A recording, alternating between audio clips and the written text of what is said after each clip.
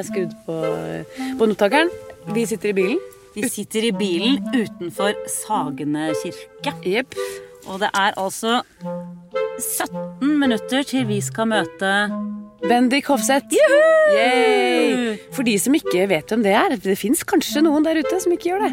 Så er han jeg husker han best som saksofonist. Ja, og han er komponist. Ja. Han omtaler seg selv som opphavsmann. Ja. Han er professor. Det er han også i Agder Universitet. Ja, jeg vet ikke helt akkurat hva han er professor i, men det må vi finne ut av. Ja. Og så har han hatt masse styreverv i NOPA og Tono og masse andre greier. Ja. Han er utrolig flink. Jeg husker han fra sånn 80-90-tallet som sånn dritkjekk fyr som valsa rundt og spilte saksofon. Det var da han hadde svart langt hår. Det var da han hadde hår. Ja, han hadde hår, langt hår, og røyka. Men det gjorde vi jo alle. Eller jeg vet ikke om med deg, men jeg gjorde det. Og da husker jeg at jeg tenkte, han er sånn kjekk fyr som jeg kanskje kunne blitt sammen med. Men jeg møtte han aldri.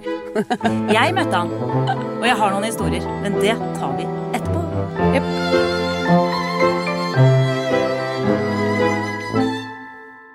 Nå sitter vi da altså i, hva heter det, kanskje studio? Studio, øverom. Ja. Studio, nei ikke studio, det er øverommet til Bendik. Ja. Og Bendik har rett og slett gått.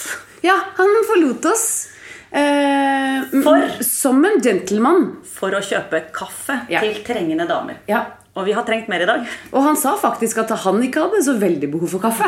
men han kunne drikke litt mer. Han er en veldig snill mann, tror jeg. Ja. Så nå sitter vi da i det aller helligste, for han sa her er det veldig sjelden besøk. Det har ikke vært damer her, og det har ikke vært drukket alkohol her. Nei. Og nå skal vi gjøre noe med det første. Ja, vi skal ikke drikke alkohol, det skal vi ikke. Men vi er damer. Det er sikkert. Ja. Hvordan ser det ut her da? Her ser det er på Sagene, som vi jo har nevnt, i et sånt litt sånn slitent hus. Ja. Hva han sa han? Altså, han sa han ville ha 20 kvadratmeter, og så fikk han 2000. 6000. 6000? Ja, dette må vi snakke med noen etterpå. Men han har en veldig fin, gammel, slitt Le Corbusier-stol. Sånne merker kan du, det kan ikke jeg. Nei, og den er så sliten at den har begynt å få hengerumpe. Ja. Ja, den henger under. Ja, eller er det mage? Jeg er ikke sikker på det. Et eller annet under der. Og mikrofonen ligger oppå kofferten til en sopransaks. Ja. Er det sopran? Hva er sopran? Var det ikke det? Jeg vet ikke. Han spilte sopransaks en gang. Han spiller vel det meste, tror jeg da, men jeg tar helt feil. Barnetegninger på veggen. Ja, det har han. Det er ikke lov å gå i sokkelessen på mitt rom. Gå barbeint, står det på den ene barnetegningen. Ja, for jeg har så utrolig sure sokker. Oi, se her, ja. Er det Alright, tusen takk. Herlig. Takk. Confusion 100. Det er ikke jeg sa, men jeg hadde trent, og det er kjempegodt. Jeg har aldri drukket før. Nei. Det er mange som har sagt du må drikke kokosvann. Det er så sunt. Ja, ellers så restituerer ikke musklene seg. Dør det, liksom. Ja, hva har du trent da? Hæ? Hva har du trent? Den er på, bare så du vet det, sånn at ikke vi lurer deg, liksom. Nå er den på. Vi lurer deg, uansett. Jeg tenkte jeg skulle være litt kul. Ja. Ok, men tusen takk. Vær så god. Very nice. Jeg har noe til deg også. Ja. Jeg har noe til deg som ikke er mitt, som faktisk er ditt. Kjenner du igjen denne platen? Ja. Det er lenge siden, ja. Tramp, Knut Reiersrud. Ja. Og inni her så står det... Du kan jo lese selv hva det står inni den platen som jeg har hatt i 25 år. Bendik fra Knut, som du har hatt. Ja. Det er så gøy, da. Der er den, ja. Søren er lett og lett. Nettopp. Ja, og jeg har spilt den veldig mye. Det er faktisk en fantastisk fin plate. Ja, det er veldig bra. Men hvordan endte du opp med hans plate? Du, det lurer jeg litt på, men jeg tror kanskje det er fra et nachspiel. Ja, hvor jeg var hos deg, og da bodde vel du sammen med Knut. Ja. Og, sånn, og jeg tror jeg fikk en plate, men så ble den miksa. Nei, du har fått den her av Knut. Ja, men jeg fikk den av Knut, og så ble den mikset hjemme hos deg. Altså at vi byttet hos deg. Ja. Men på det nachspielet da må jeg ha gått i svart. Fordi jeg våkner nemlig neste dag i senga til Knut Reiersrud. Ja. Ja. Og jeg visste jo ikke hvor jeg var. Men jeg For et liv låt. Nei, ikke sant? Men var det noe Knut der? Nei. Var det noe Bendik der? Nei, det var det ikke. Så attraktiv var du. Så det var ikke noe me too, nei, me not. Nei, det er topp det. Og så kom jeg ut, og da var det deg og en til, som enten bodde der, eller var på nachspiel nå. Så gikk vi ut på Smør Pettersen. Ja, selvfølgelig. Og så kjøpte du tunfisk og ting til en tunfisksalat. Så da lærte jeg å like tunfisk. Ja. Så tusen takk, Bendik. Vær så god. Husker du noe av dette? Nei, ikke helt. Men jeg husker at du var... Vi satt ved peisen og hørte musikk og pratet og sånn. Det husker jeg. #ignored. Uff meg, Karine. Beklager det, altså. Det var så mye damer på den tiden. Nei, jeg tror ikke det. Når var dette her, da? Vi kan jo slå opp i plata. Der står det i 93. Oktober 93. Vi begynner å bli gamle. Sånn det. Ja, for det var... Du dro jo til USA, du. Ja, men det var lenge før. Dette var når jeg kom hjem, faktisk. Ja, akkurat. Jeg var i USA fra 87 til 93, omtrent. Ja. Så da kom jeg... Ja, og da bodde jeg sammen med Knut i Trudvangveien, og delte vi leiligheten da. Så det var en sånn myk landing da, til Norgeslivet. Du, ja, vi må jo få høre, hvorfor reiste du til USA? Jeg reiste fordi jeg ble invitert. Av hvem da? Av en som heter Michael Mainieri, som har et band som heter Steps Ahead. Så da studerte jeg musikk i Oslo. Og så på universitetet, og også på Musikkhøgskolen. Og så skulle jeg gjøre ferdig eksamen og sånt. Og så fikk jeg beskjed om at jeg kunne få komme over der og spille inn musikk og jobbe med det bandet da. Som et jeg har juksa litt, for at jeg har jo hørt den historien. Ja, ok. Om den telefonen som du fikk. Ja, det stemmer. Ja, det er en morsom historie. Ja, kan du fortelle den historien? Ja, altså han ringer meg. Og han bandlederen, er det ikke det? Ja, i et verdenskjent jazzband. Ja, dette var store greier. Det er sånn, det er ikke sikkert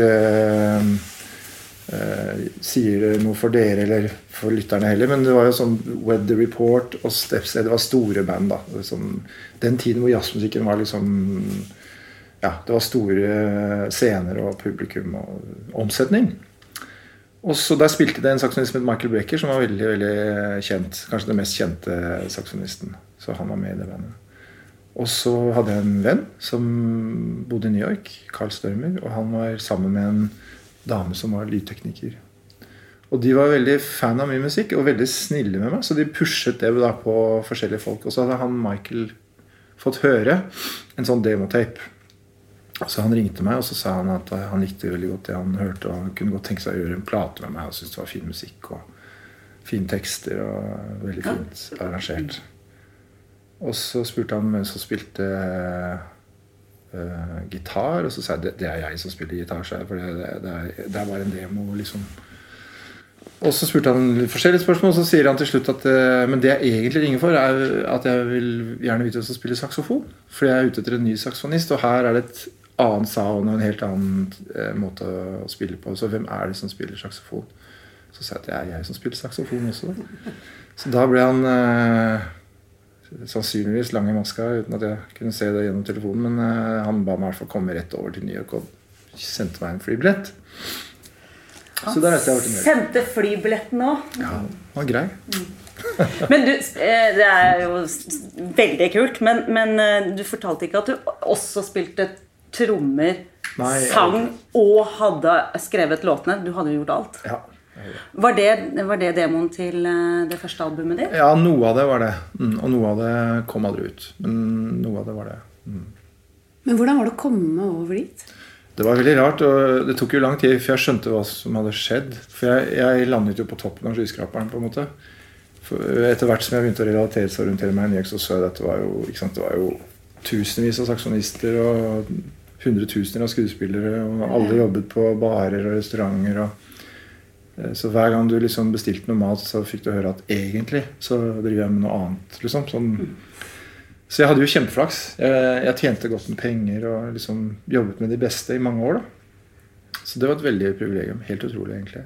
Og egentlig fra å være ingen her hjemme heller, for jeg holdt jo bare på for meg selv og studerte sånn da. Så det var gøy.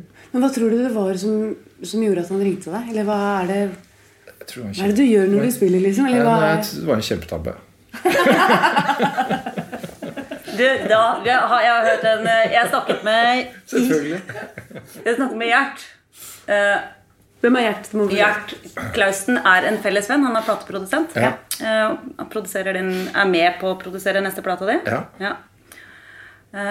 Han fortalte meg om at da du skulle lanseres, jeg vet ikke om det da i den perioden du I USA, hvor det blir hovedsatsningen til Sony. Da. Ja, det var jo 3 hovedsatsninger det året da. Det var Mariah Carey, og så var det meg, og så var det en fra Texas som jeg ikke husker hva heter noe, som døde nettopp.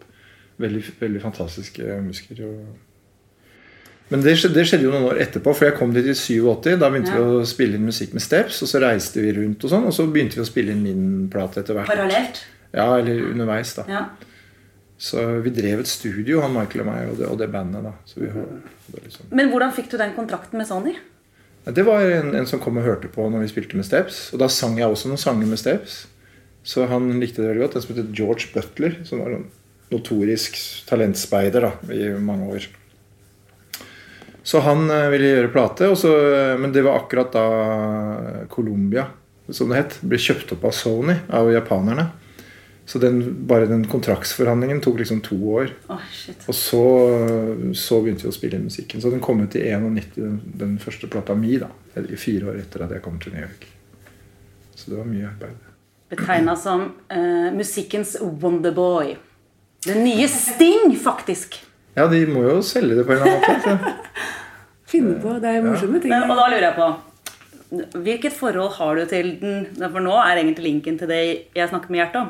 Ja. Hvilket forhold har du til den amerikanske nasjonalsangen? Ja, det morsomt historie. Ja, det sikkert Gjert forstått. Ja, det var I Minneapolis det. De sendte meg på sånn PR-turné da, etter at plata hadde kommet ut. Ja, ikke sant? Med limousiner og alt sånt. Og da var det et tilfelle der hvor jeg gjorde meg veldig upopulær hos plateselskapet, for jeg ville ha ved bandene, Knut Reiersrud og de andre, for jeg følte meg litt alene der borte, og så likte jeg veldig godt å spille med mine norske kamerater, og de hadde vært med på innspilling og sånn. Nei, det hadde de ikke råd til, sa de å fly over bandet, så jeg måtte spille rundt omkring med lokale musikere. Det jo masse flinke musikere I USA, men det liksom noe med at det en særegen sound som vi hadde da. Og da var det en eller annen gang der, nå rotet jeg meg bort fordi vi skal til Minneapolis, men det var en eller annen gang vi var på en sånn promorunde, og da smalt det helt for meg, fordi da bestilte de inn liksom vinflasker som kostet $500 og $600 stykket, så der 2 flybilletter, og der 3 flybilletter, så det var veldig sånn, de fikk meg aldri til å skjønne at det var separate budsjetter, og liksom, det var meg de skulle satse på da, ikke på liksom det kollektive, som jeg mente det handlet om. Men I hvert fall I Minneapolis, ja, så der var det sånn travel promodag. Jeg husker vi var rundt, og Prince og den klubben hans, og det var alltid sånn masse fancy, vet du. Ok, vi må ha vi tåler en avsporing. Prince, ja. Ok, har du møtt Prince? Nei, jeg møtte ikke Prince. Men vi var på den klubben hans, og det studioet hans, men han var ikke der. Nei, hadde jeg gjort det, så hadde jeg hatt høy stjerne hos Christer. Ja, det hadde du.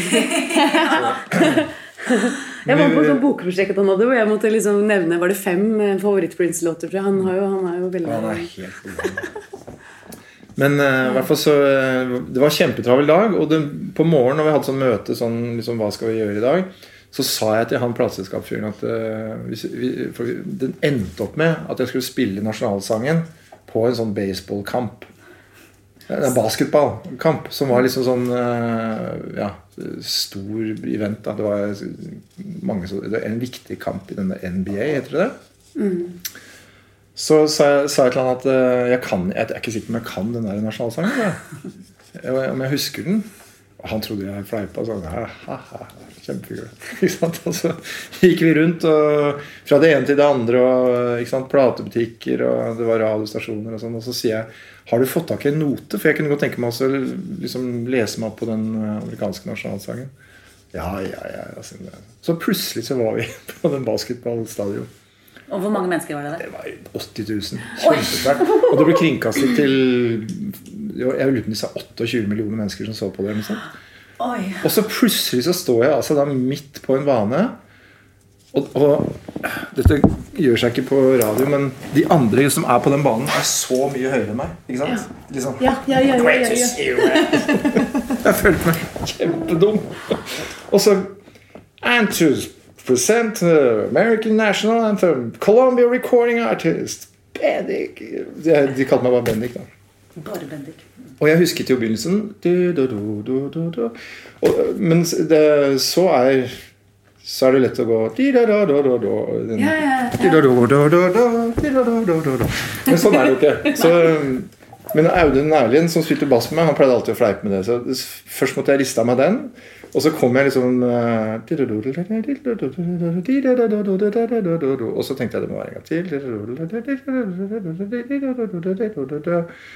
Da fikk jeg hjertet. Hva kommer nå? Oi.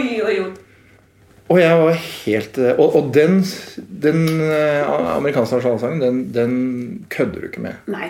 Det er ikke så mye lim de har, amerikanerne, men det de har, det passer de veldig nøye på. Det å flagge. Ja, så jeg visste at det var nok så kritisk øyeblikk.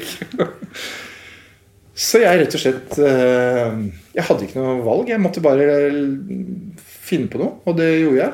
Og tenkte at og så var det litt sånn på slutten, så var det liksom, Du lagde noe jazz? Ja, jeg måtte bare improvisere, rett og slett. Og var helt sånn skamfull altså, Bendik bøyer hodet. Ja. Og så er det vill applaus. Så jeg tenkte, ok, jeg kommer unna. Og så kommer disse gutta her. De var så høye, altså. Det var helt forferdelig. De er 2,30 meter. Jeg følte meg som en mygg ut på der. Det var helt vanvittig.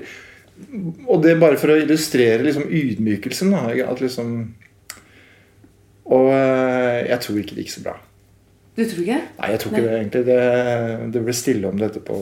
Men den ville jubelen da, hvem kom den? Nei, den var fordi jeg var ferdig. Er du sikker på det? Ja, du mener det. Endelig jeg var ferdig. Men da må vi ha en historie til. Den har du fortalt selv på et eller annet TV-program. Om da du reiste rundt med Heads. Da var det den. Steps Ahead. Ja. Hvor det var på en eller annen stadion og spilte, og det var stille, og så begynte du å synge. Kan du fortelle? Jeg tenker på den historien i Roma, for vi hadde altså det var jo tunge føringer her da, med liksom de var verdens beste musikere på liksom å være veldig, veldig gode, altså sånn hibla habla kalte vi det da, sånn virtuost, og jeg var egentlig ikke så interessert i det har jeg egentlig aldri vært. Men reiste dere rundt i hele verden? Ja, jeg reiste på 6 måneder lang turné rundt hele verden. Ja.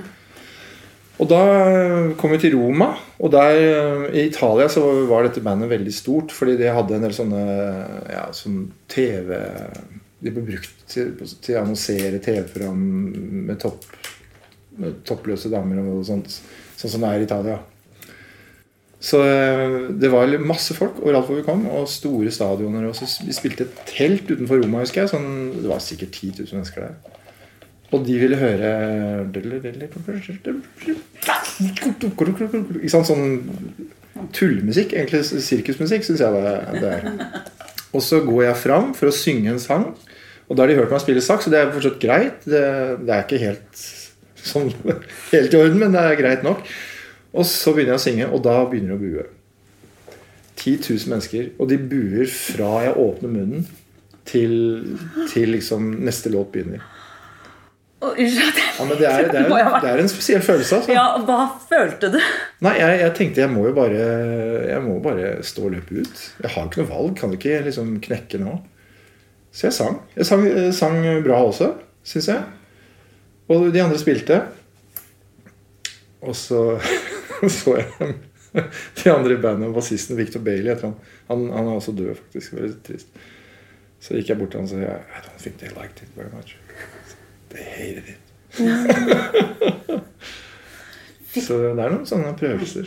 Fikk du synge mer etter det? Ja, det var ikke noe problem. Men det var liksom, det var jo et bilde på at det var en nyttig korrigering. Det var ikke meg de kom for å høre. De kom for å høre ens arvtager eller så det var en veldig bra skole, ikke sant? For en ung musiker da. De beste musikerne i verden, og spille med de, og du får satt en standard på hva det utgjør. Ja, det utøvende. Hva lærte du? At komposisjon veldig viktig. Det å ha gode låter viktigere enn det veldig mange gode utøvere.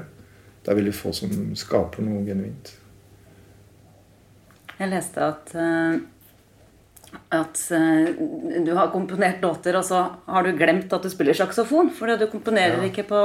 Ja. Hvordan komponerer du? Og hvordan får du nå etterpå plassert saksofonen inn der? Har du funnet ut av det? Ja, men da jeg jo musiker, ikke sant? For når man tenker komposisjon, så tenker man hva alle skal gjøre, og hvordan man skal fordele rollene.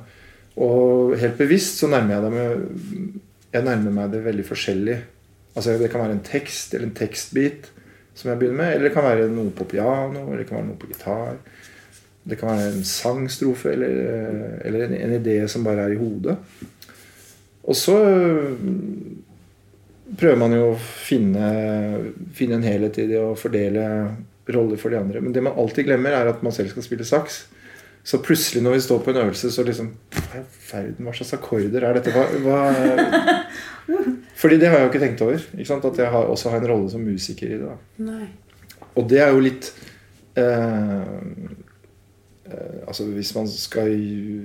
Et mål som tilretteligger, da, eller komponist, jo at det skal være så idiomatisk som mulig for...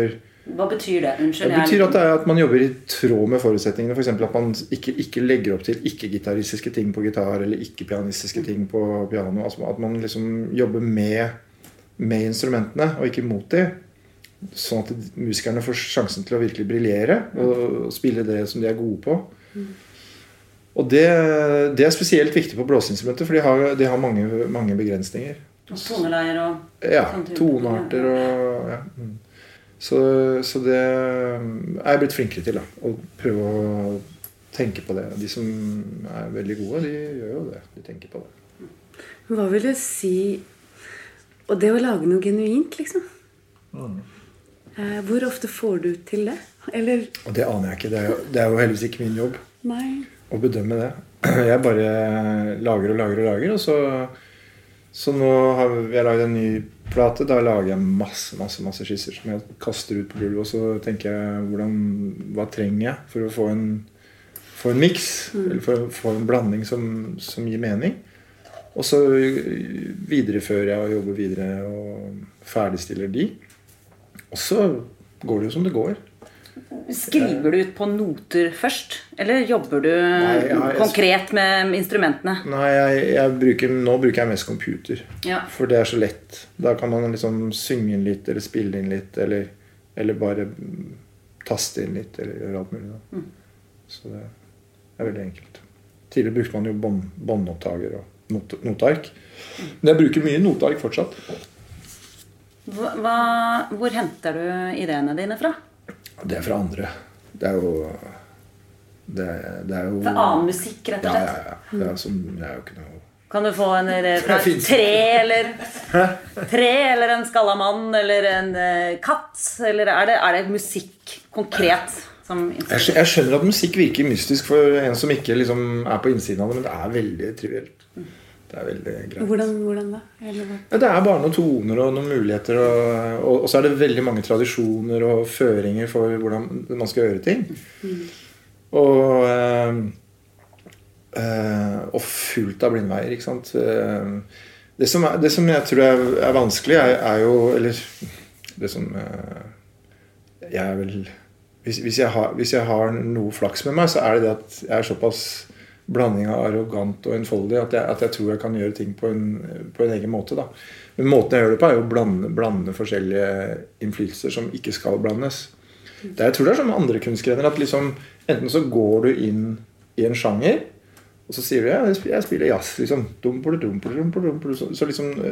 så får man skinnet av det og så kjenner jeg at det jazz nok, det bra, ikke sant? Og så kan man begynne å måle opp mot andre som spiller i samme eller man melder seg inn i et politisk parti altså, men så jeg så mye enig med Venstre og så mye enig med Arbeiderpartiet og så jeg melder meg inn i Arbeiderpartiet så. Men så det jo det hvis man jeg tenker at hvis man skal prøve å skape noe annerledes så må man jo på en måte starte sitt eget parti da. Altså i stedet for å gå etter en konvensjon eller gå etter en sjanger, at man prøver å si at jeg vil gjøre det på en annen måte, og da det egentlig ikke musikken som viktigst. Det nærmest kunstnerrollen eller framføringspraksisen du jobber med da. Hvor hører den musikken hjemme? Hvor kan det være plass for en sånn musikk? Fordi den ikke... Jazz har sine scener og sin innspillingspraksis, og popmusikk og rockmusikk har sin, og klassisk har sin, liksom. Men hvis du lager en annen type musikk, så bør man tenke gjennom hvem det for, og hvilke sammenhenger, og funksjonaliteten der, rett og slett. Og fordi samfunnet endres, og fordi vi endres, så går det an å tenke seg at funksjonaliteten til musikk også endres. At vi lytter på andre måter, og det tenker jeg den egentlige jobben. Altså, det der blir jeg litt vidløftet, men det sosiologiske aspektet ved det da, på en måte. Men hvor tenker du at musikken din hører hjemme? Har du noen tanker om? Nei, jeg tenker at jeg har noen tanker om det, men det jo opp til brukerne. Altså den jo laget for et offentlig rom da, en form for et offentlig rom. Hvis ikke så kunne jeg bare liksom beholdt det her inne og ikke gjort noe mer med det. Men det jo fordi man ønsker å se det framført, og at det har en effekt på... Jeg tenker sånn veldig enkelt at musikk noe jeg gjør med andre for andre igjen. Det ikke... Det på en måte... Det sånn som å bygge dette huset her. Da. Det litt på samme måte at hvis det en god opplevelse, så det jo ikke det bare for meg, men for publikum. Det noe vi deler, på en måte. Det kommunikasjon. De preger meg, og jeg preger de. Kan jeg få lov å fortelle en historie om deg? Okay. Som jeg tror sier veldig mye om deg. Okay. I fjor så ringer jeg til Bendik. Og da det mange år siden vi har snakket sammen. Ja. Jeg har en forholdsvis ny venninne som ganske syk. Og hun har lyst til å besøke meg i Oslo, og hun har lyst til å gå på en liten jazzkonsert. Hun var veldig interessert i jazz. Og da hadde jeg lest at Bendik hadde sånne små konserter på Palace Grill. Men så finner jeg det ikke. Jeg prøver å google det. Finner ikke noe dato. Dette i januar. Så jeg ringer til Bendik og spør, når neste konsert?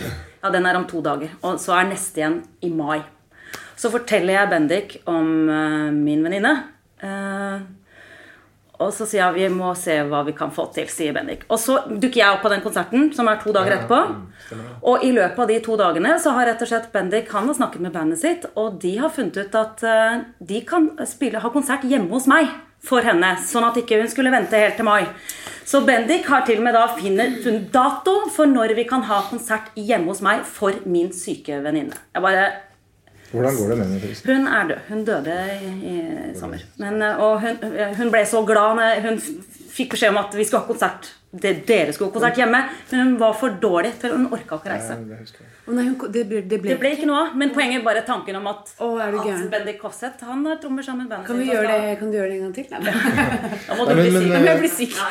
Men poenget at det jo helt logisk for meg, fordi da har musikken en plass, ikke sant? Det jo det jeg søker, en plass for musikken og en plass for meg, at det kunne være til nytte da. Alt det der andre, ikke sant? Det jo ikke meg. Det en eller annen Bendik i verden som noen forholder seg til, og som jeg også ser i sving, men jeg har jo ingen kontroll over det. Jeg her, ikke sant? Jeg holder på å forholde meg til de rundt, og det ikke noe mer enn det. Alt det andre har ikke med meg å gjøre. Men hvordan synes du det å stå på scenen? Jeg tenker, den responsen, sånn når I hvert fall hvis jeg skal sammenligne med film og teater, da, så det jo, når jeg lager film, så får jeg ikke opplevelsen av at mottakeren, jeg vet jo ikke hvem som faktisk ser det, eller jeg vet ikke om de ler eller gråter eller. Men når jeg står på scenen, så får jeg jo umiddelbar respons. Ja. Har du noen tanker rundt? Ja, absolutt. Det akkurat det samme, tenker jeg. At da det jo da det et øyeblikk hvor du nødt til å være til stede, og på en måte med presens, da, med deg selv. Og så kan man, hvis man god og dreven, så kan man hente liksom på en måte kraft og energi fra de rundt. Jeg var og besøkte han Youssou N'Dour i Senegal. Han Han er en fantastisk musiker. Ja. Ja, han er sånn afrikansk sanger. Og han var kulturminister da, i Senegal på den tida. Og så jeg holdt på med å hadde en sånn runde med afrikanske komponister som jeg ville skulle samle seg for og da var jeg besøkt av han, og så sier han til meg etter samtalen og sånt, så sier han, jeg spiller jo i kveld, sier han, på klubben min. Kulturministeren. Ja. Så jeg, yes, gjør du det? Så jeg spiller 3 kvelder i uka, sånn. Det må jeg nesten gjøre. Og så synger kona mi, hun synger 2 kvelder med det, så de har 5 dager med arbeid, liksom. Og så gikk jeg ned der og hørte på, det var ikke noe klubb, det var 5000 mennesker. Det var vanvittig. Men det gjorde han 3 dager i uka. For han sa til meg, du vet, det viktigste medlemmet i bandet mitt, det er publikum. For det er de som utvikler musikken. Da. Hvis vi skal ha en organisk på en måte, utvikling av det uttrykket som vi driver med, så er vi nødt til å få korrigeringen fra en sal hele tiden. For det er der egentlig hva skal jeg si, det stedsegne kommer fram da. Og det er veldig sant. Og det var derfor jeg ville spille ofte på Palace også, for å se for dere som ikke vet det, det er en pitteliten restaurant med plass til veldig kult sted, veldig få mennesker, under 100 stykker. Ryan Reynolds here from Mint Mobile. With the price of just about everything going up during inflation, we thought we'd bring our prices down. So to help us, we brought in a reverse auctioneer, which is apparently a thing. Mint Mobile Unlimited Premium Wireless. How to get 30, 30, how to get 30, how to get 20, 20, 20, how to get 20, 20, how to get 15, 15, 15, 15, just $15 a month? Sold! Give it a try at mintmobile.com/switch. $45 up front for 3 months plus taxes and fees. Promo rate for new customers for limited time. Unlimited more than 40 gigabytes per month. Slows full terms at mintmobile.com. Og det låter litt som Noble Savage. I Afrika så har det jo ikke så mange muligheter kanskje, men det er ikke det. Han gjorde det fordi han ville det. Og det er en sånn litt sånn merkelig trend, det der globaliseringen, og, altså man skal være eksotisk. Liksom, vi kan spille i Baku, ikke sant? For der er vi rare, ikke sant? Vi er langt fra, og det er spennende og sånt. Men egentlig så burde vi ha spilt her hele tiden. Sånn som dere gjør, skuespillere gjør, ikke sant? At man har dere forholder til et språk som, mens vi blir liksom dyttet rundt sånn kveg meningsløse. Men er det forskjell på musikksjangerne? Altså er jazzen enda mer påvirkelig enn andre sjangere når du snakker om at man blir til sammen med publikum? Så jeg har liksom ikke inntrykk av når du er på Gabrielle-konsert at det skjer veldig utvikling hos, det tror jeg man tror gjør. Ja, at jazzen er mer utforskende da. Ja, men jeg tror det som skjer er at, og det tror jeg litt det du tok opp også, hvis det er en intim setting, da kan det skje noe. Men hvis den er voldsomt svær, når det er på et stadion på en måte, da er det over. Det vet jeg ingenting om. Nei, men det var vel sikkert det jeg tenkte da, for at Gabrielle kan sikkert også ha en intim konsert, og noe kan skje, men hvis man har bare disse store konsertene, så er det mer distansert. Ja, når Rolling Stones spiller på stadion, da er det ikke kommunikasjon lenger. Da er det show-off. Pøse på. Da er det pøse på, tror jeg. Ja. Men du... Det er derfor det heter stjerner også. Stjerner er noe som har vært. Det er noe som har vært. Et øyeblikk som er borte. Men jeg leste at du valgte å reise, vi vet jo at du reiste hjem, du er jo her nå, men at du ba om å bli overflyttet fra et internasjonalt plateselskap til et nasjonalt plateselskap. Aldri skjedd før. Hva var grunnen til det? Ja, det var jo det at jeg hadde en kjæreste her og ville være, altså det var kanskje 91 eller 92, så var jeg 50 ganger over Atlanteren, ikke sant? I løpet av et år, og da ble jeg syk. Så jeg tenkte at jeg må velge, jeg kan ikke liksom... Og det var ikke helt opplagt, for jeg hadde det veldig bra i USA. Det var veldig hyggelig å være der. Hvor bodde du? Var det New York? Eller? Jeg bodde i New York, ja. Men jeg valgte å dra hjem, og da var det naturlig at jeg også jobbet med et apparat herfra, da. Så det var derfor jeg gjorde det. Hvordan tok plateselskapet det? Jo, de syntes de var glad for det, tror jeg. Altså, tenk på de der borte. Ja, nei, men tenker når du lanserte deg som nye Sting, og du ble lansert sammen med Mariah Carey, så sier bare The Wonder Boy, bye bye, I want to go home. Ja, men det er jo en mye prosaisk side da, for det som skjedde var at Mariah Carey ble kjæreste med toppsjefen i selskapet, som het Tony Motola. Og men hun lå seg ikke til topps, hun ble kjæreste etter at hun var. Ja, det vet jeg ikke, jeg kjenner ikke. Ingen som vet hvor dette går. Men i hvert fall så ble de et par, og da var det veldig vanskelig å nå frem der, altså. Det var henne de satset på. Så det var en del av det også, at det var på en måte ikke, det var ikke noe. Og jeg var nok ikke noe lett å ha med å gjøre. Hvorfor ikke det? Jeg var jo ikke noe sånn stjernemateriale, ikke sant? Jeg var jo ikke, jeg var liksom full av kunstnernykker og liksom, ikke sant, det ringer. Jeg var masse i Hollywood da, og lagde videoer, og det skulle ha meg sånn inn i filmer og sånn. Dette er jo helt sprøtt, liksom. Jeg er en liten nerd som lager musikk. Og så var det sånn Grammy Awards, så kan du være kjæresten til Madonna, kan du være liksom bare for i kveld, liksom sånn, så vi får løfta deg frem. Nei, så jeg er ikke kjæresten til Madonna. Altså sånne ting, ikke sant, som for meg var helt... Nei, for da må jeg spørre, har utseendet ditt stått i veien for å bli tatt seriøst? Det aner jeg ikke. Det er jo mange som har syntes at du har vært veldig kjekk, inklusiv menn. Jeg har noen sitater her, skal jeg lese. Men det er heldigvis slutt nå, da. Men det var ikke noe jeg merket. Det var ingen som sa det til meg. Så igjen så er det liksom sånn, jeg er bare her. Så. Hvis ikke... Vi har begge sett den dokumentaren fra 80-tallet. Hvor du hadde sånne bukser som Line har nå. Noen 80-talls baggy bukser. Du røyker ikke da? Nei, jeg røyker ikke lenger. Men jeg gjorde det da, selvfølgelig. Du røyka hele tiden. Men det var fordi du var gørrkjedelig. Det var jo ikke noe å tenke på det. Og for de som ikke ser buksene mine, sånne hvite baggy pants. Det her er ikke helt hvite, men nesten. Ja, det var det som det skulle være da, på den tiden. Jeg har noe sånn i skapet, det. Ja, nå kan du ta dem frem igjen. Så har jeg noen parykker du kan låne i meg. Du kjører gammel stil. Ja, det var veldig gøy. Når var det? Var det 80... Jeg husker jo den tiden, vet du. Ja, det var 90, 91, kanskje 92. Ja, nettopp. Noe sånt, ja. Begynnelsen av 90-tallet. Ja. Men etter det så har du jo blitt professor. Ja. Hva er du professor i? Professor i utøvende og skapende virksomhet, da. Så jeg er professor på kunstneriske kvalifikasjoner, som det heter. Så da skal man ha liksom lang og bred internasjonal erfaring på aller høyeste nivå. Da får man sånn professor. Det fikk jeg da jeg var 40 år, så det har jeg hatt lenge. Det er ganske imponerende. Ja, og det liker jeg veldig godt. Jeg liker veldig godt å undervise og være med unge folk. De har masse input. De hører på all musikken jeg kjenner og har andre ideer. Det synes jeg er veldig gøy, altså. Så det har ikke vært noe sånn som det har rett og slett vært en ren sånn, veldig hyggelig ting å gjøre. Og det er veldig hyggelig nede i Kristiansand på Universitetet i Agder, hvor jeg jobber. Det betyr at du pendler? Ja, det betyr at jeg er der, at jeg flyr til og fra, så jeg er der av og til, ja.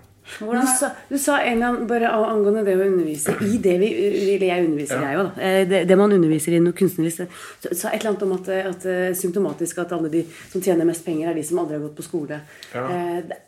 Hva tenker du om å undervise i typ sånn kreative fag som det? Jeg synes det er veldig vanskelig, for det er selvmotsigende, ikke sant? Fordi det er sånn vi har jo med jeg jobber jo av og til, ikke sant, med folk fra andre land og med andre erfaringer, og det er veldig nyttig, fordi vi er likere enn vi tror. Og en del av grunnen til det er at vi har samme utdannelse og samme måte. Vi har lært å tenke kritisk, vi har lært å tenke metodisk gjennom skolegang og ikke minst gjennom universitetsløp. Og det gjør at man ofte kan bli litt sånn konform og ikke se andre muligheter da. Så i forhold til kreativitet og entreprenørskap og sånn, så er jeg ikke så sikker på om det er så nyttig at alle går gjennom den der folden der. Det er jo litt absurd. Kverna. Ja, du skal lære folk, altså Det var det jeg sa i det du refererte til, at de 10 rikeste menneskene der ute, de har en ting felles, og det at de har ikke noe mer i folkeskolen. Og det en grunn til det. Altså, da har du kan ikke stole på utdannelsen din og kompisene dine du studerte med og nettverket ditt. Du har en sterk idé, og du bare gjør alt du kan for å få den gjennom. Og sånn det ofte i kunst også, ikke sant? At man kommer fra utsiden og ser noe de andre ikke ser, og så sprenger man et rom for det. Det det samme med den der funksjonaliteten igjen da. Og det går man litt glipp av når alle liksom like flinke til alle skalaer og kan de samme akkordene og de samme vendingene. Men det går jo an også ta tak i hver enkelt og måtte gi de individuelle verktøy. Det I hvert fall sånn jeg prøver å gjøre det, men det litt sånn rart. Litt sånn... Men du underviser fortsatt? Jeg underviser fortsatt, men det jeg har gjort at jeg underviser ikke lenger noe særlig i musikk. Jeg underviser i noe som heter Music Business Management. Fordi jeg hadde jo mange år hvor jeg jobbet i styre og stell i sånn opphavsrettsselskap, sånn toneselskap og sånt. Og så vi har bygd opp et studie rundt det, altså musikkindustri da, hvordan, altså for managere egentlig. Så og det en akademisk disiplin, så da underviser jeg i liksom økonomisk teori. Teknologi. Veldig smarte ting. Kan vi heller spørre deg? Det ikke så smart, men det for du sluttet jo på et eller annet tidspunkt, eller du bestemte deg for å liksom ta deg en pause? Ja. Stemmer ikke det? Jo, jeg gjorde det. Og det var helt bevisst? Ja, det var en blanding. Jeg følte at jeg var gått litt tom. Det også sånn, apropos det med å flytte hjem fra New York, når det blir kjørt så hardt, ikke sant? Når du liksom aldri får rom til å puste og til å få nye ideer. Inspirasjon, ikke det å puste inn, ikke sant? Det jo da kommer det til en stopp. Enten så regenererer du det du har gjort før, altså du bare lever på gamle ideer, eller så må du tre ut da. Jeg leste om en eller annen plateslakt også. Ja, det var senere. Ja, ok, så den hadde ingenting med det å gjøre at du sluttet? Ja, men det var kanskje litt parallelt, ja. Litt parallelt. Det var i 99, den som et smilets historie. Den fikk ha medfart, ja. Hvordan var det? Nei, det jo aldri noe morsomt. Men igjen så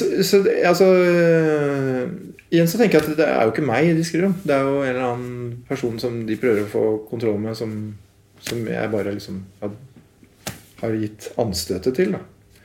Så jeg følte ikke at det angikk meg, men jeg følte at det som gjorde det veldig vanskelig, som gjorde det veldig demotiverende, var at straks de skriver en sånn kritikk, så hører du fra arrangører som sier, vet du, vi avlyser den konserten, og vi tror ikke det noe publikum.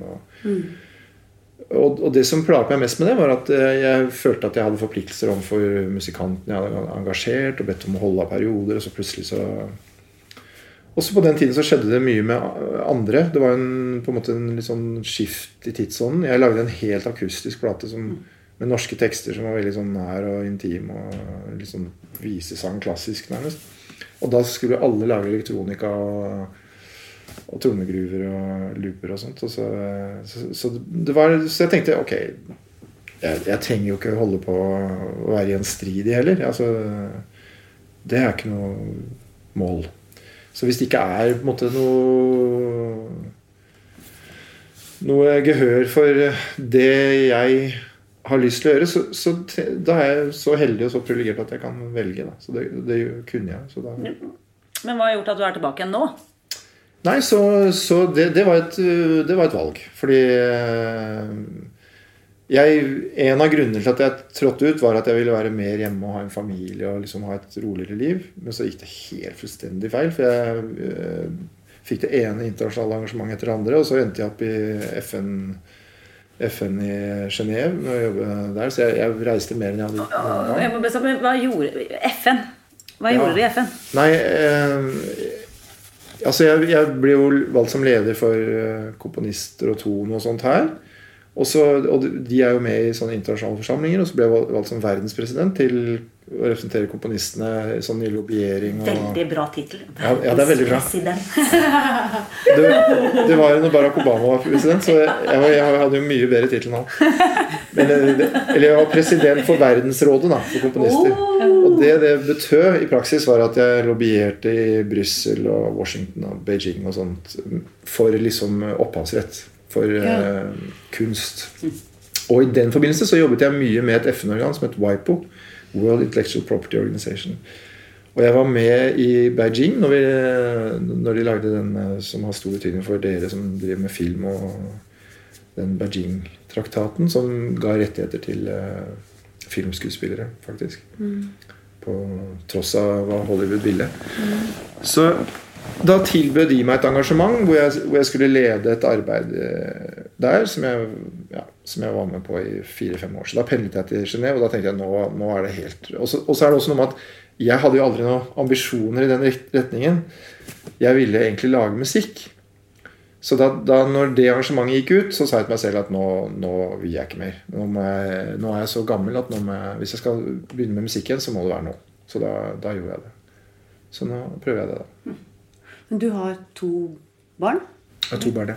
Hvor gammel de? 10 og 13. 10 og 13. Vi må stille deg det spørsmålet. Hvordan var denne pendlingen å samtidig skulle være pappa? Nei, det gikk ikke så bra, så dessverre. Men jeg tror jeg var for lite hjemme. Det veldig dumt. Hvordan gjør du det nå? Nå jeg mye mer hjemme. Ja, men altså da... Det litt for sent, men... Nei, men ungene dine vel ikke voksne ennå? Neida, det ikke det, men og det var ikke sånn at jeg aldri var hjemme heller. Vi hadde jo hjelp hjemme og sånn, så det var liksom... Men det ble for mye, ja. For mye for meg. Og det jo interessant, for det noe du aldri hører i sånne kretser. De så på meg som tøffel, som ikke ville bo der og bare skulle hjem hele tiden. For de gutta der og damene der, de knallere på seg selv. Så det var liksom... Men jeg hørte aldri der at noen hadde si at en ting jeg angrer på, og det at jeg var alt for mye sammen med barna når de var små. Det det ingen som sier. Nei. Så det må man jo bare lære av. Men hvordan det miljø? Musikermiljø? Musikermiljø? Jo, det det mye øl? Ja, det mye øl, ja. Det det også. Det veldig hyggelig. Det jo veldig... Det ligner sikkert litt på... Ja, du kjenner jo Karoline, i hvert fall. Jeg medlem av 2 nå. Faktisk jeg jo, for jeg har lest inn. Men det jo mange forskjellige miljøer, da. Det jo veldig forskjell. Så... Men det veldig mannsdominert? Eller? Nei, det vil jeg ikke si egentlig, altså. Nei. Allerede når jeg begynte på 80-tallet og sånn, så var det var veldig mange jenter som spilte, og det var aldri noe sånn at ikke det var...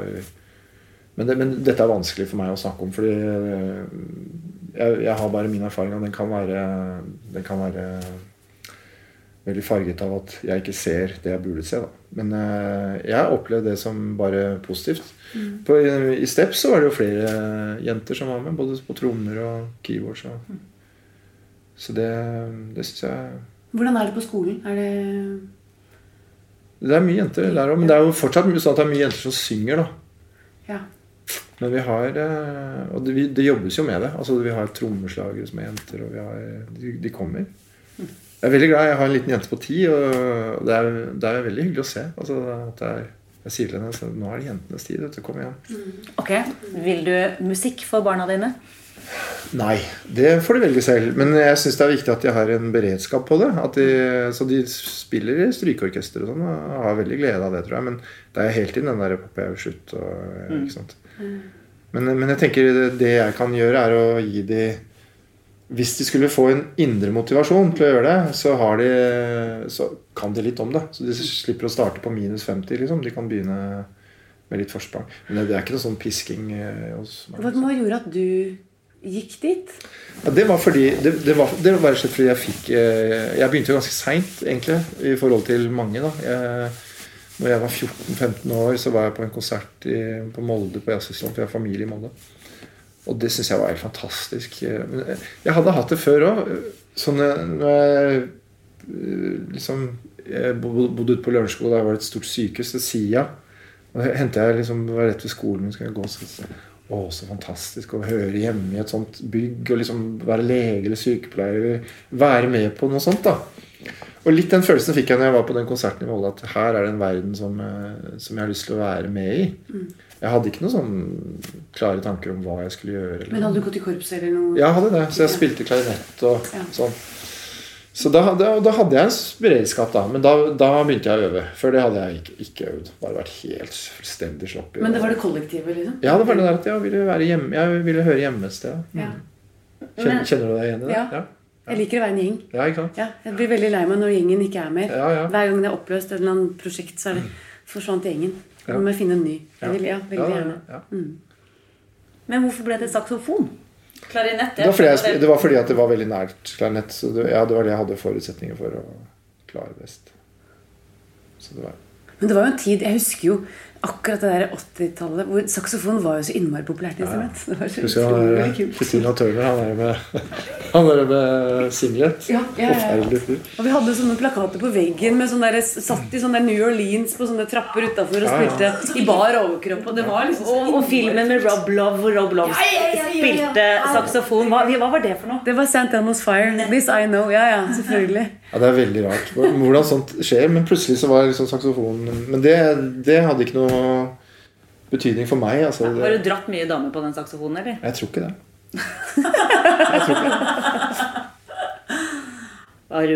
Var du blind?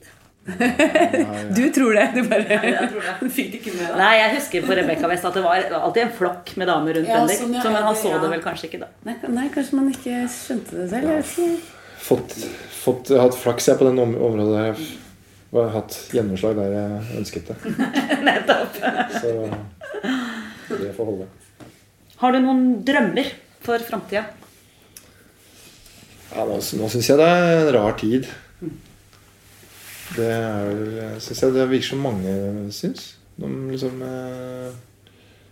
politiske konfigurasjoner usikre og liksom det var sånn verden trakk i samme retning en stund, og så plutselig så virker det som det bare helt sånn så har jeg nettopp skrevet det første sporet på den nye plata etter faktisk Things Fall Apart og det litt sånn jeg føler det at ting faller fra hverandre for tida så det må jo være men på en måte så jo det bra det en del av syklusen så man må bare prøve å rote litt i asken og se om det kan være noe grobunn for noe nytt da.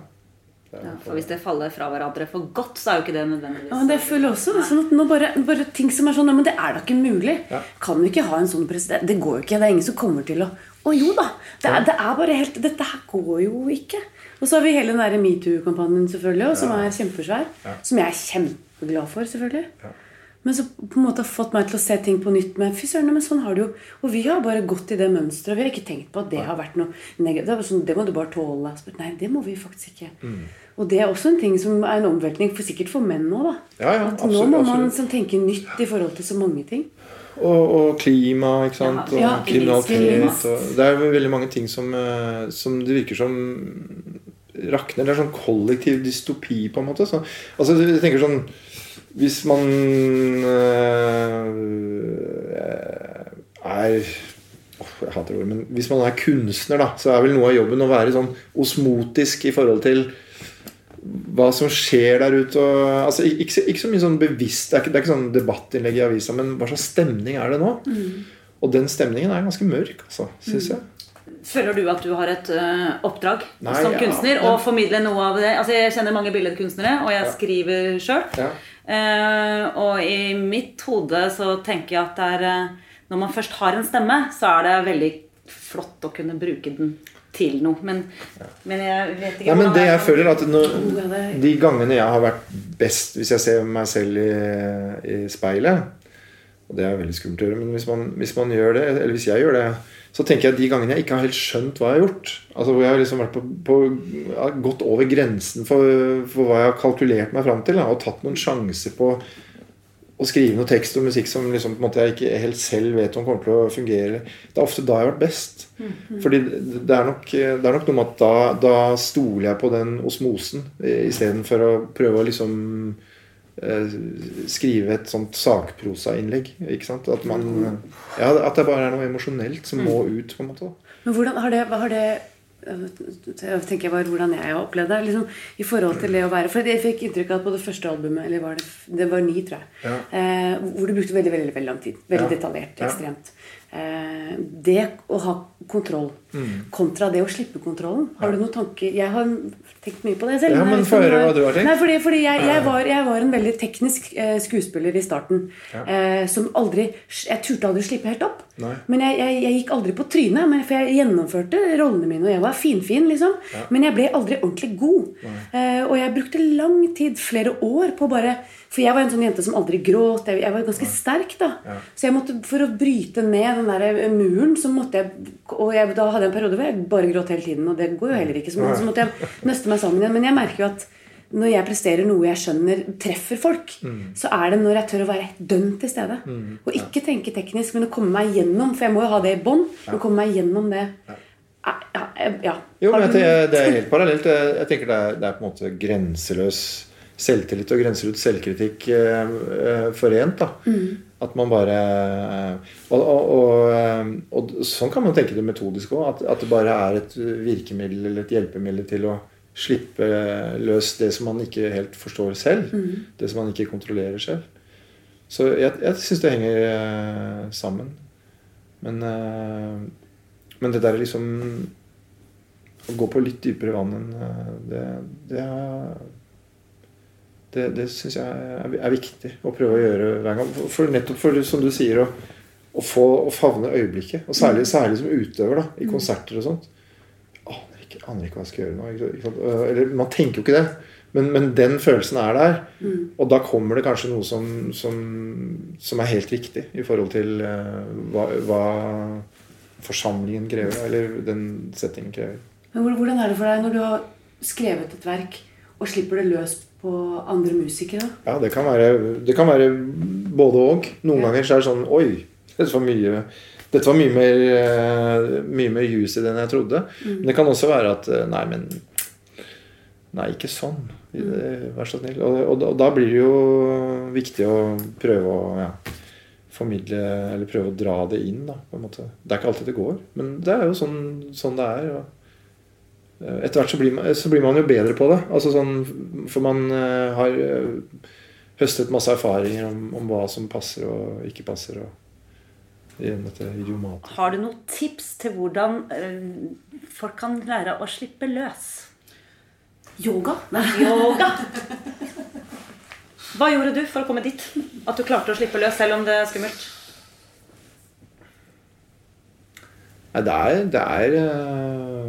Det jo blanding av livserfaring og teknikk da. Både sånn øve på instrument og yoga supert det. Jeg gjør masse yoga. Men altså det å liksom finstemme, det jo dette som instrumentet egentlig, ikke sant? Nå tar altså Bendik på kroppen sin. Ja. Jo, men både når det gjelder sang og når det gjelder handler det om å gi faen? Slippe opp? I tillegg til å være forberedt, eller? Det handler om å for eksempel på saksofon. Dette her en saksofon. Denne her veldig fin. Den håndlaget i Sveits. Den ser gammel ut. Den ikke gammel. Den ikke lakkert. Den ikke lakkert. Så har den fått... Den ser ut som den har levd. Ja. Hvis du, Karoline, hadde nærmet deg denne, du har sikkert spilt saksofon før, så nærmer man seg den som en 17. mai-fløyte. Sånn. Da det masse lyd, ikke sant? Og det helt ukontrollert. Så hvordan kan du beholde den lyden, og effekten av den lyden, men samtidig gjøre det med kontroll? Det jo det man ønsker. Å ha den rå nerven, men allikevel kunne kontrollere den. Slippe den ut, men i et toneforløp, ikke sant? At det musikk, da. At det ikke bare et vræl, på en måte. Det helt parallelt med den skuespilleren. Det de fleste gjør jo da, ikke sant, her har du en saksofon, og så har du en flis. Dette her bambus. Det det som vibrerer. Det det som tilsvarer stemmebåndet i en stemme. Så du kan legge press på denne, Sånn, og så spille fra munnen og ut.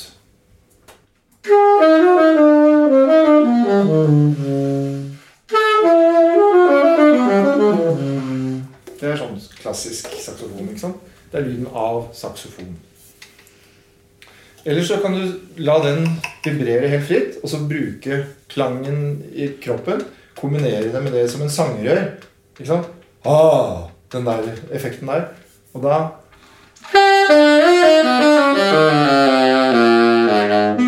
Ikke sant? Da får du... Og det lyden av 17. mai-fløyta, men...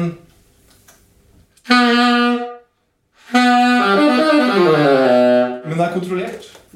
Så det hver dag å gi slipp og dra inn. Gi slipp og dra inn. Det liksom... Det det man øver på hele tiden, da. Får vi 37 sekunder med egenkomponert Bendik? Ja, men jeg tenkte, hvis du sa det, jeg skulle spille det. Ja. Jeg skal spille en julesang, siden jeg... Det er ikke sikkert det jul, vet du, når vi spiller dette. Men du kan spille egentlig hva du vil. Jeg spiller julesang.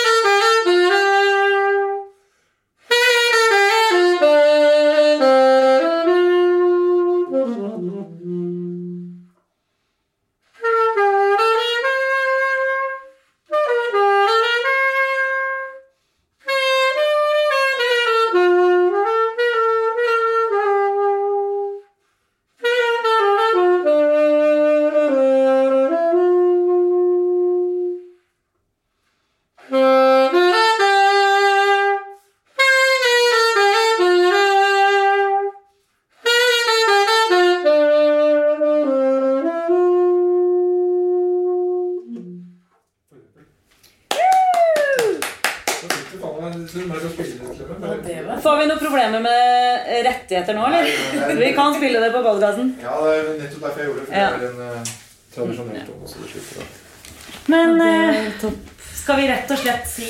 Jeg har bare lyst til å si, du skal komme ut med en ny plate. Ja! Det må vi jo si da. Når kommer den? Den kommer i mars. I mars. 14. mars. Ja. Da har vi konsert på Sentralen hos Martin Eia. Ikke sant?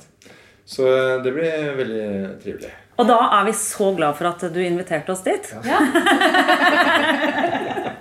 Første rad. Ja. Men da må dere være med å spille da. Ja. Eller synge. Ja. Vi synger. Ja. Supert. Tusen hjertelig takk. Ja, så takker, det var veldig hyggelig. Veldig, veldig bra. Og mens du venter på at din egen plate kommer ut, så kan du jo høre på plata til Knut Reiersrud, som du sikkert har savnet. Takk skal du ha. Savnet veldig. Ok.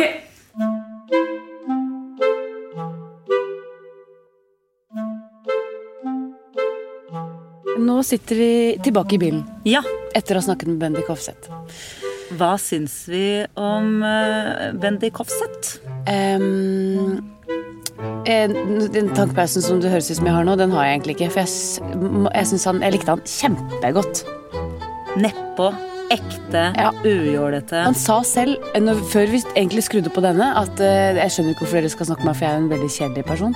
Men det er han jo ikke. Overhodet ikke. Veldig reflektert. Ja. Nei, dette var en hyggelig opplevelse. Ja, det var skikkelig hyggelig å snakke med han. Jeg likte han så godt. For en fin fyr. Sånn hel V-fyr, liksom. Jeg tror ikke det er noe særlig tull med han, altså. Kanskje litt.